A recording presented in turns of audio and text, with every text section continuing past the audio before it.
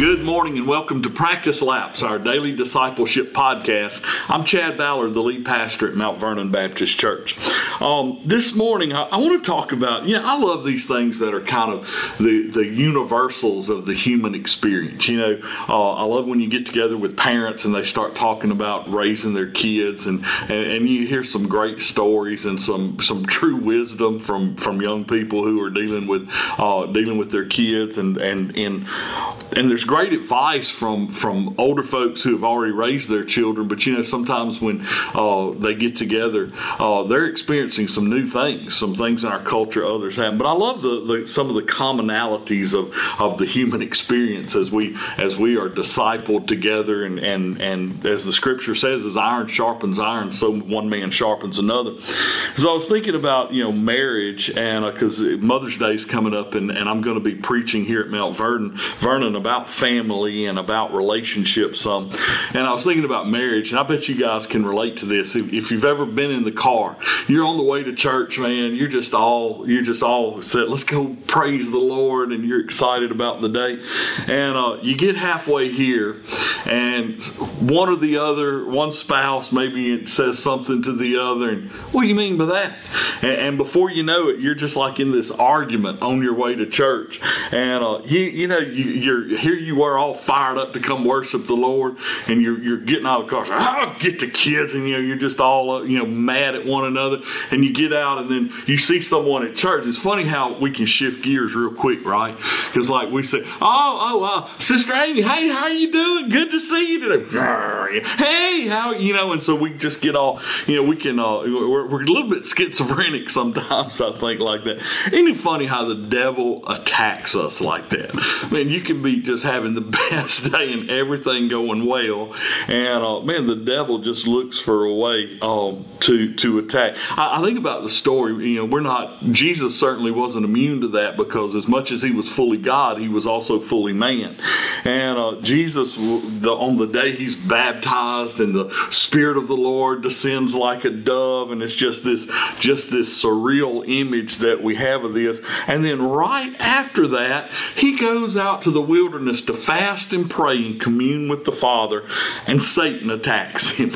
And I think about it, because if he did it to Jesus, good and well he's going to do it to us. And so in Ephesians 4, I'm just going to back up to verse 26 to read the full sentence. It says, "Be angry and yet do not sin. Do not let the sun go down on your anger." But verse 27 is where I want to focus in. It says, "And do not give the devil an opportunity." I know he's speaking here in the context of anger, and just try not to give the devil an opportunity in your life to distract you. But man, doesn't he do it? And he does it all the time. And I think one of the things we need to be reminded of, especially since we're talking about discipleship in this forum, we have to fight hard against Satan messing up what God's doing in our lives. I've often said, if you meet no resistance in your life, then you're almost certainly going the way Satan wants you to go. Because man, when you're serving Jesus, so it's going to be like we live in this world where Satan, the Bible says Satan is the prince of this world. So, if you don't feel in this world like you're walking upstream, then maybe you're going the wrong direction.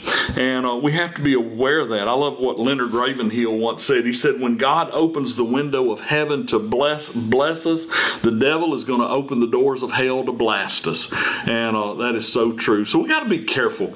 We got to guard against Satan's attacks and not give the devil an opportunity, as the scripture says here. I remember the story, and it's just so vivid, it's always stuck in my mind, of a man who had a house for sale, and he was asking $100,000 for the house.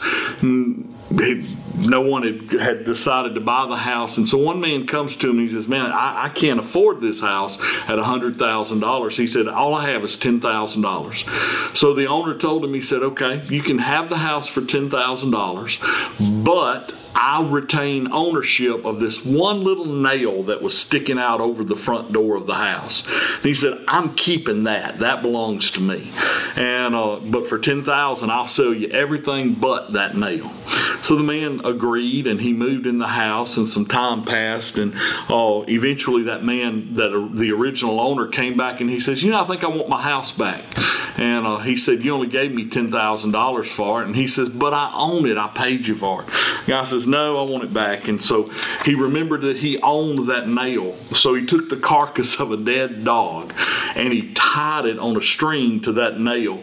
And there was nothing the new owner could do because the old owner owned that nail and it was his to do with as he pleased. And before long, as you can imagine, without getting too gross, the house became uninhabitable from the smell, and the new owner moved out and the old owner moved back in. I think about that in our spiritual walk. We cannot give the devil an opportunity, because if we let him hang on to that one nail, before long he'll leave the house uninhabitable. So be sure that you hang on and you claim what is rightfully Jesus's, and you make sure that you have given it all to him, so that the devil can't mess up what God's trying to do in our life. And that's our practice lap for today. I hope it helps you to run the race well.